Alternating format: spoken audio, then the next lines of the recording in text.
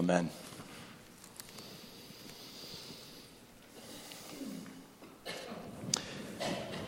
By October of 1958, Billy Graham was a household name in the United States and increasingly overseas. 1958, this was 11 years after his initial Los Angeles crusade that put him on the radar of the world.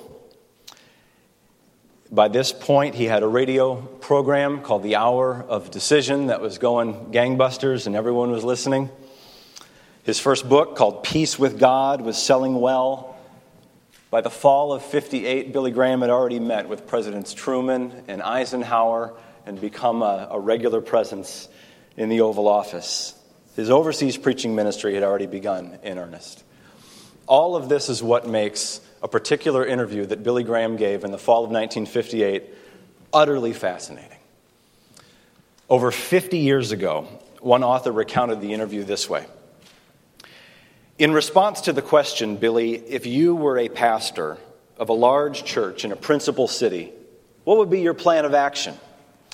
Mr. Graham replied, I think one of the first things that I would do would be to get a small group of 8 or 10 or 12 people around me that would meet for a few hours a week and pay the price. It would cost them something in time and effort. I would share with them everything I have over a period of years. I want to give that sentence again. Imagine Billy Graham saying this to you. I would give them everything I have over a period of years. Then I would actually have 12 ministers among the lay people who could in turn take 8 or 10 or 12 more and teach them. He concludes by saying, I know of 1 or 2 churches that are doing that, and it's revolutionizing the church. Christ, I think, set the pattern. He spent most of his time with 12 men. End quote.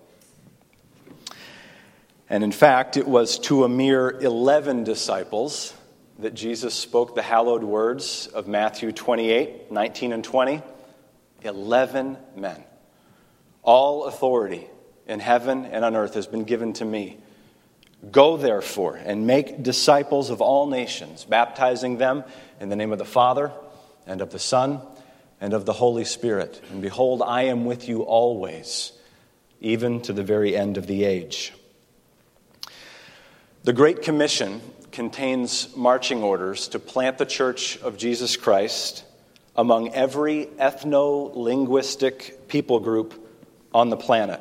And that while that may sound like sociological mumbo-jumbo, I once heard people group defined this way. Simplest way I've ever heard people group defined. A people group is the largest group within which the gospel can spread as a church planting movement without encountering barriers of linguistic understanding or cultural acceptance. So as long as language and culture aren't a barrier, the largest group that the gospel can run among in terms of a church planting movement.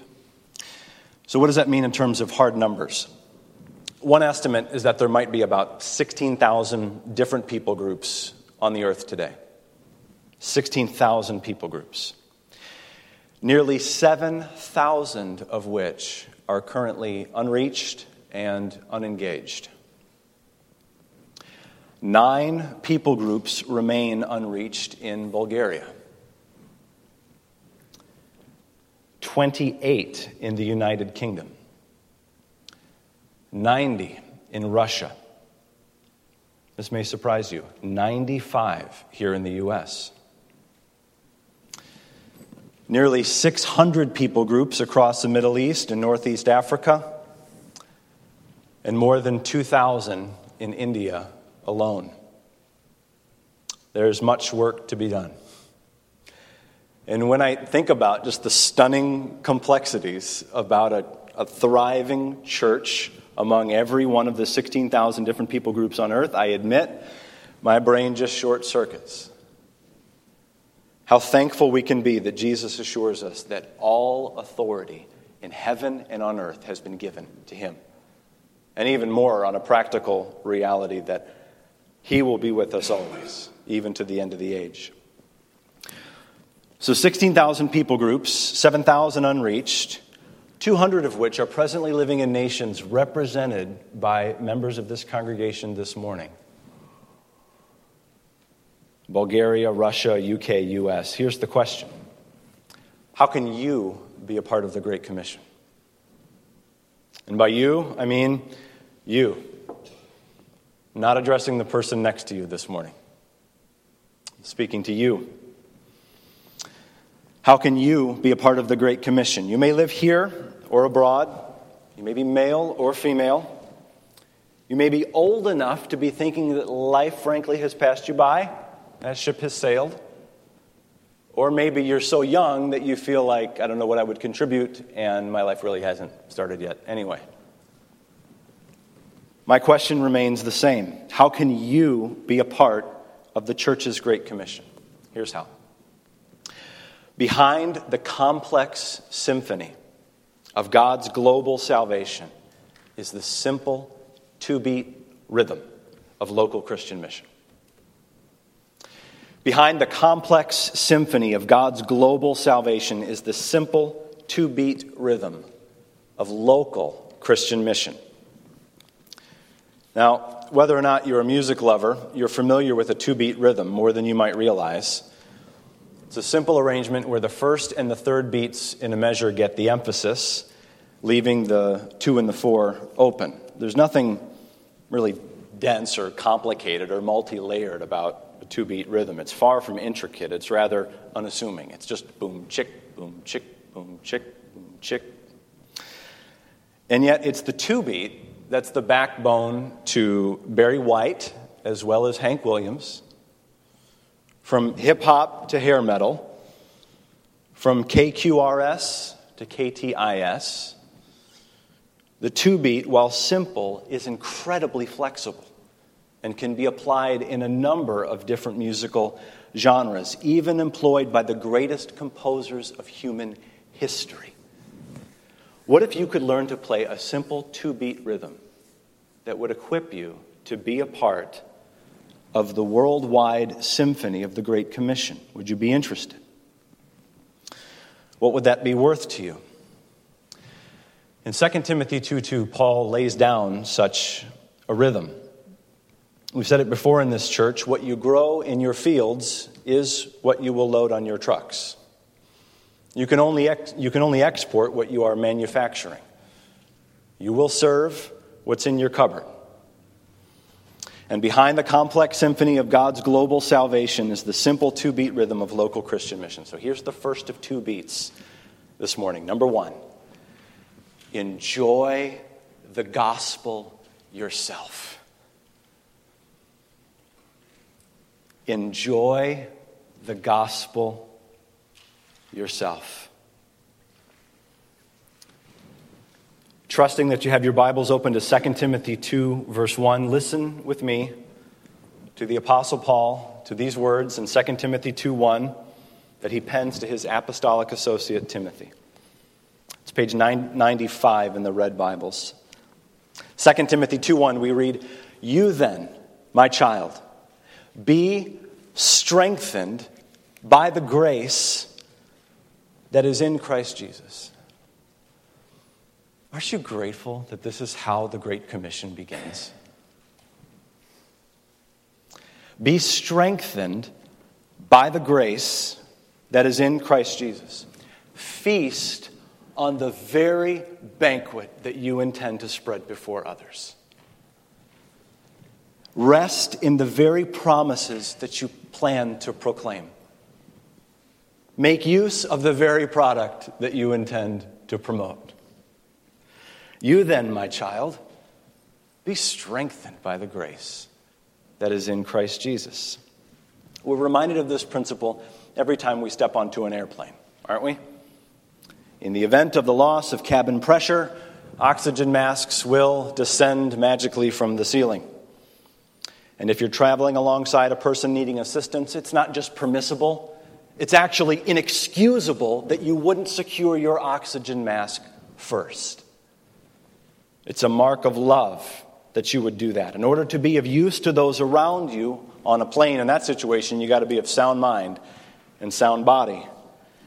And in 2 Timothy 2:2, Paul is going to summon Timothy to make disciples who make disciples. It's a huge ask. It's the theme of our missions conference. It's the theme of this morning together. But before he does so, he wants Timothy, before he would ever take a single solitary step toward making disciples, he beckons Timothy to be a disciple. I'm not suggesting that Timothy wasn't a believer at this point. Far from it, actually. Paul is quite clear in 2 Timothy 1:5, where he says to Timothy, I am reminded of your sincere faith. A faith that first dwelt in your grandmother Lois and in your mother Eunice, and I am sure dwells in you as well. And that's why he can say in the next verse, for this very reason, he calls Timothy to fan into flame the gift that's been given to him. Verse 6, he calls him to not be ashamed of the gospel in verse 8. To share in suffering for the mission, also verse 8. To follow the pattern of sound doctrine that he'd been taught, verse 13. Also to guard the good deposit of the gospel from being twisted into false teaching, that's verse 14. Timothy's a believer. But if he's going to be the sort of believer that is poised to contribute to the growth of other believers, then Paul knows that Timothy is going to need some resources. Paul, in effect, is asking Timothy the question, brother, would you want other believers to be infected with the sort of Christianity with which you are infected today? To use the words of 1 Timothy 4:12, Timothy, your example, your speech, your conduct, your faith, your love, your purity. Out of an overflow of the heart, our Savior tells us, the mouth speaks. And if your question right now is an honest no, I wouldn't want anyone to be infected with what I'm experiencing this morning, then you really need verse 1. You then, my child, be strengthened by the grace that is in Christ Jesus. Now, how about you this morning? Are you enjoying the gospel yourself? Are you growing in your knowledge of God in Christ? Are you making fresh application for the forgiveness of God for your sins in Christ? Are you serving in the strength that God supplies so that in everything Christ may be glorified through you? Hebrews 13:9 says, it is good for the heart to be strengthened by grace. It's one of my favorite gems in the New Testament. I first learned it from my mentor, Lee Eklov, 10 years ago at our last church. He was having a particularly down day. He was given to melancholy. And we were walking through the building, and we were looking in the kitchen for snacks, church kitchen together, like David with the showbread in the Old Testament. And he said, you know, David, it's good for the heart to be strengthened by grace. And I could just tell he was feeding on the gospel because he had a message to give that Sunday. It's good for the heart to be strengthened by grace. And if you're with us today and you're not a follower of Jesus, you need to know exactly what he stands to offer you in the gospel. Pardon for your sin. Power to obey him. Pleasure you've only ever dreamed about in the knowledge of God. A purpose for your life that is so far above whatever you're aiming for right now. To be a part of a global mission. To be and make disciples of Jesus Christ. Purpose you've never imagined. Come to Jesus Christ today. Get in the game and be a part of the worldwide mission to make Jesus known. And if you are a believer, this text is calling you this morning not to live below your privilege. Live in the good of the gospel today. Just the other day, I don't know if it was a summer slump or what, but I was just hitting the wall, preparing for this weekend. And Melissa prayed for me at morning coffee along these lines. Be strengthened by the grace that is in Christ Jesus. We all need mid-course corrections. particularly this past week, sort of just struggling, suffering, sinning, needing help, be strengthened by the grace that's in Christ Jesus. So behind the complex symphony of God's global salvation is the simple 2-beat rhythm of local Christian mission. Step 1, beat 1, enjoy the gospel yourself. Step 2, entrust the gospel to others. Entrust the gospel to others. Now I want you to hear, because I'm not sure where to work this in, just to hear that this is a wonderful biblical theme that finds its roots deep in the Old Testament. Listen to Isaiah 50, verse 4. The Lord God has given me the tongue of those who are taught, that I may know how to sustain with a word him who is weary.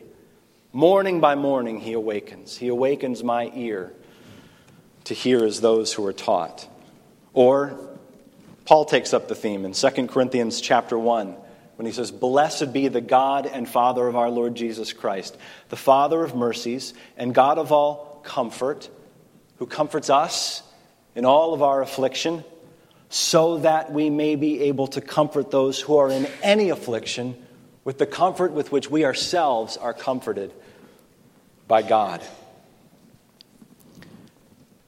First, enjoy the gospel yourself, but second, entrust the gospel to others. Now let's hear how 2 Timothy 2:1 moves in the direction of its design. It's not meant to terminate on verse 1. We're moving toward verse 2. 2 Timothy 2:1 into verse 2. You then, my child, be strengthened by the grace that is in Christ Jesus, and what you have heard from me in the presence of many witnesses, entrust to faithful men who will be able to teach others also.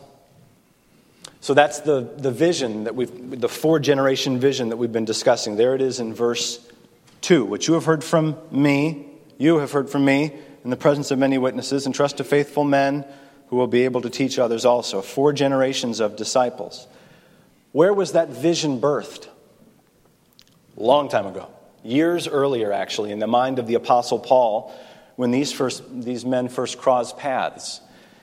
Acts 16, verses 1 to 3, describes how Timothy was well spoken of by the believers in these cities. And it says that Paul wanted Timothy, and he took him. That's what the Bible says. Paul wanted him, so he took him. It's just that simple. God loved Timothy, but Paul had a wonderful plan for his life.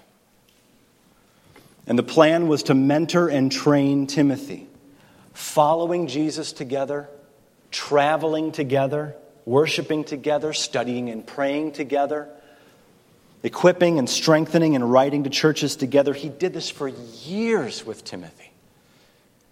And now, at the end of Paul's life, he is calling Timothy to do the same with others that are within his sphere of influence. What you have heard from me in the presence of many witnesses, entrust to faithful men. I think the reference to in the presence of many witnesses has to do with the public nature of Paul's ministry. It has to do with the publicly known life and message of the Apostle Paul. One author put it this way: the totality of Paul's instruction over the years, not a secret tradition handed over privately to Timothy, but a public instruction. Many witnesses, therefore, could check Timothy's teaching against Paul's to see if it was apostolic. I think that's right. So what you have heard from me in the presence of many witnesses, entrust to faithful men. Not just any men. Faithful men. The word faithful assumes that they are at least believers. So he's not really talking about raw evangelism. He's talking about someone who has already responded to the gospel and is in need of some training. A particular sort of believer that Timothy is to look out for and to train up. What would God be saying to you in this moment? Who would he be bringing to your mind right now as I share these categories with you? Somebody who is dependable. Someone who's reliable. Someone who's steady. A responsible, personal follower of Jesus. With these words, Paul is reminding Timothy that he is a limited man with limited resources, and so he ought to choose his trainees carefully and invest in them thoroughly. Now, if you have an ESV in front of you, you may see a footnote on that word men in verse 2. I think it's a good note. You have that? It's important. The footnote says that the word that Paul uses, men, can refer to both men and women. That's right. There is a word for male as opposed to female, as you might expect in the Greek language, and Paul doesn't reach for it here. It may be that he's talking about simply males training males, but I doubt it given Paul's broader picture of how discipleship works in the local church. This word can refer to men only, but it has a tendency much more often to refer to men and women, to persons generally. The reason I think this is instructive for us is obvious, that we need to remember that Paul had a vision for men as well as women when it came to Christian growth. Consider the way that Paul puts it in Colossians 1:28, exact same language. Christ we proclaim, warning everyone. That's the word for men in 2 Timothy 2:2. Warning everyone, teaching everyone with all wisdom, that we may present everyone mature in Christ. That's the goal. Everyone mature in Christ. And then when you move over to Titus chapter 2, Paul's vision for the discipleship of women is robust in the city of Crete. He says in Titus 2:3-5, older women likewise are to be reverent in behavior, not slanderers or slaves to much wine. They are to teach what is good, and so train the young women to love their husbands and children, to be self-controlled and pure and working at home, kind and submissive to their own husbands, that the word of God may not be reviled. So you lay 2 Timothy 2 alongside Titus 2:4 and following, and a number of things become clear. First of all, men and women alike are to be mentored and trained up in the context of the local church as mature disciples of Jesus. There's also a certain propriety, it seems, a desire for men to disciple men and women to disciple women. I think that's true and valuable and right. But it's also true that this vivid image of women discipling women was written to a man, right? Titus. So I think, in other words, the male leadership of the local congregation ought to be particularly sensitive to the training of godly women and the raising them up in terms of doctrine and life, so that they will be able in turn to train a whole generation of godly women yet to come. What you have heard from me in the presence of many witnesses, entrust to faithful men and women who will be able to teach others also. So let's land the plane here in terms of practical application here. 2 Timothy 2:2, Paul describes 4 generations of gospel faithfulness. If you have some room to we didn't do a PowerPoint in this, but we probably should. Put Paul at the top and then maybe do 3 lines out from Paul, because Paul had his own Peter, James, and John, didn't he? Paul had Timothy, he had Titus, and let's say he had Philemon. Timothy, what you have heard from me in the presence of many witnesses, that's 2.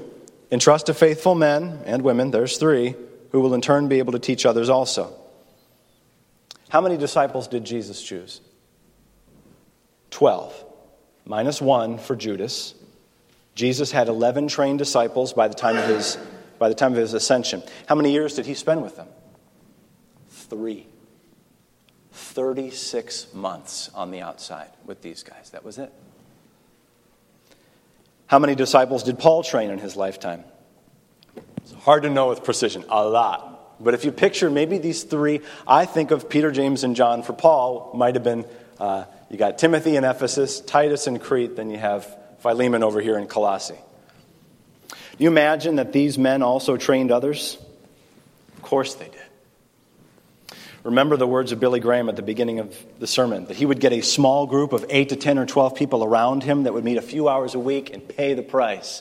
Over a period of 36 months, he's going to give them everything he has. Wouldn't you like that?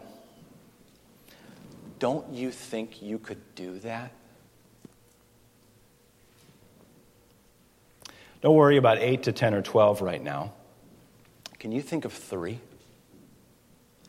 Can you think of one?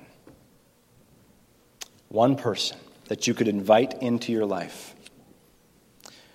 The most important trainees I have are Melissa, Caleb, and Mia. There's no contest. And we spend regular time working through discipleship. There's also a second tier of folks I have the privilege to disciple as well, some of whom, and they know it, are prepared and poised to take on others. Now's the time. How about you? Doesn't this vision capture you? Wouldn't you like to be someone like the Apostle Paul in Acts 16? You just find someone you want and you just take them. You just take them. Spend deliberate time with them. Maybe a couple hours a week, maybe a few hours a week. With your Bible open, share with them everything you know. Some of you, this filing cabinet that we call a Bible, you put all your sermon notes in, just start walking through them.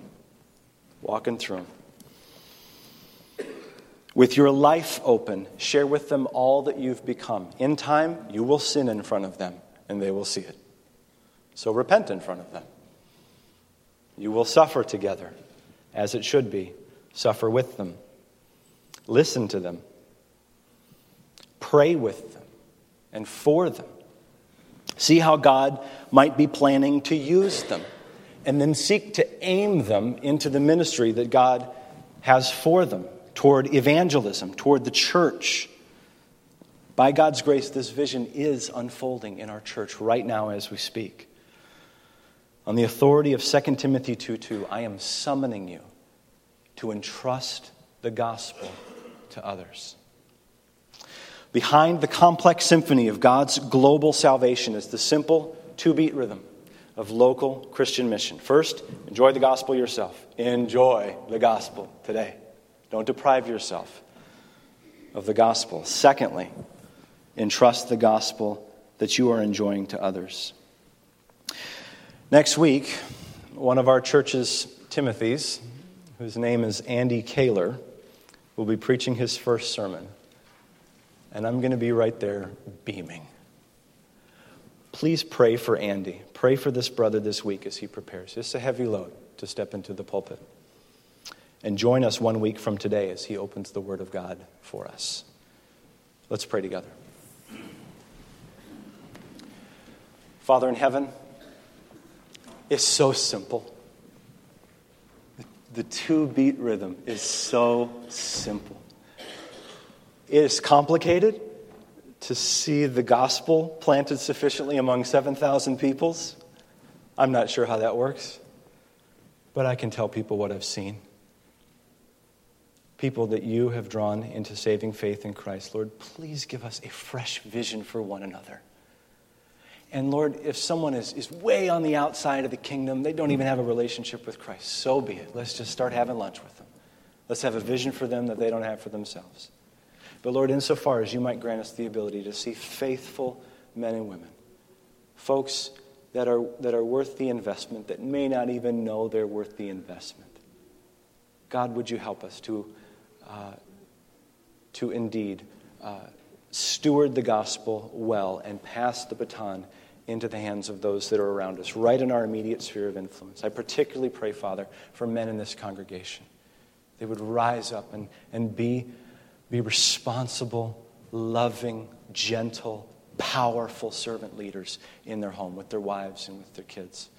God, grant that we would have a whole company of maturing disciples here, as Paul prayed for the church in Colossae, every person to maturity in Christ, and you will receive the glory for that great work. Everyone agreed and said, amen.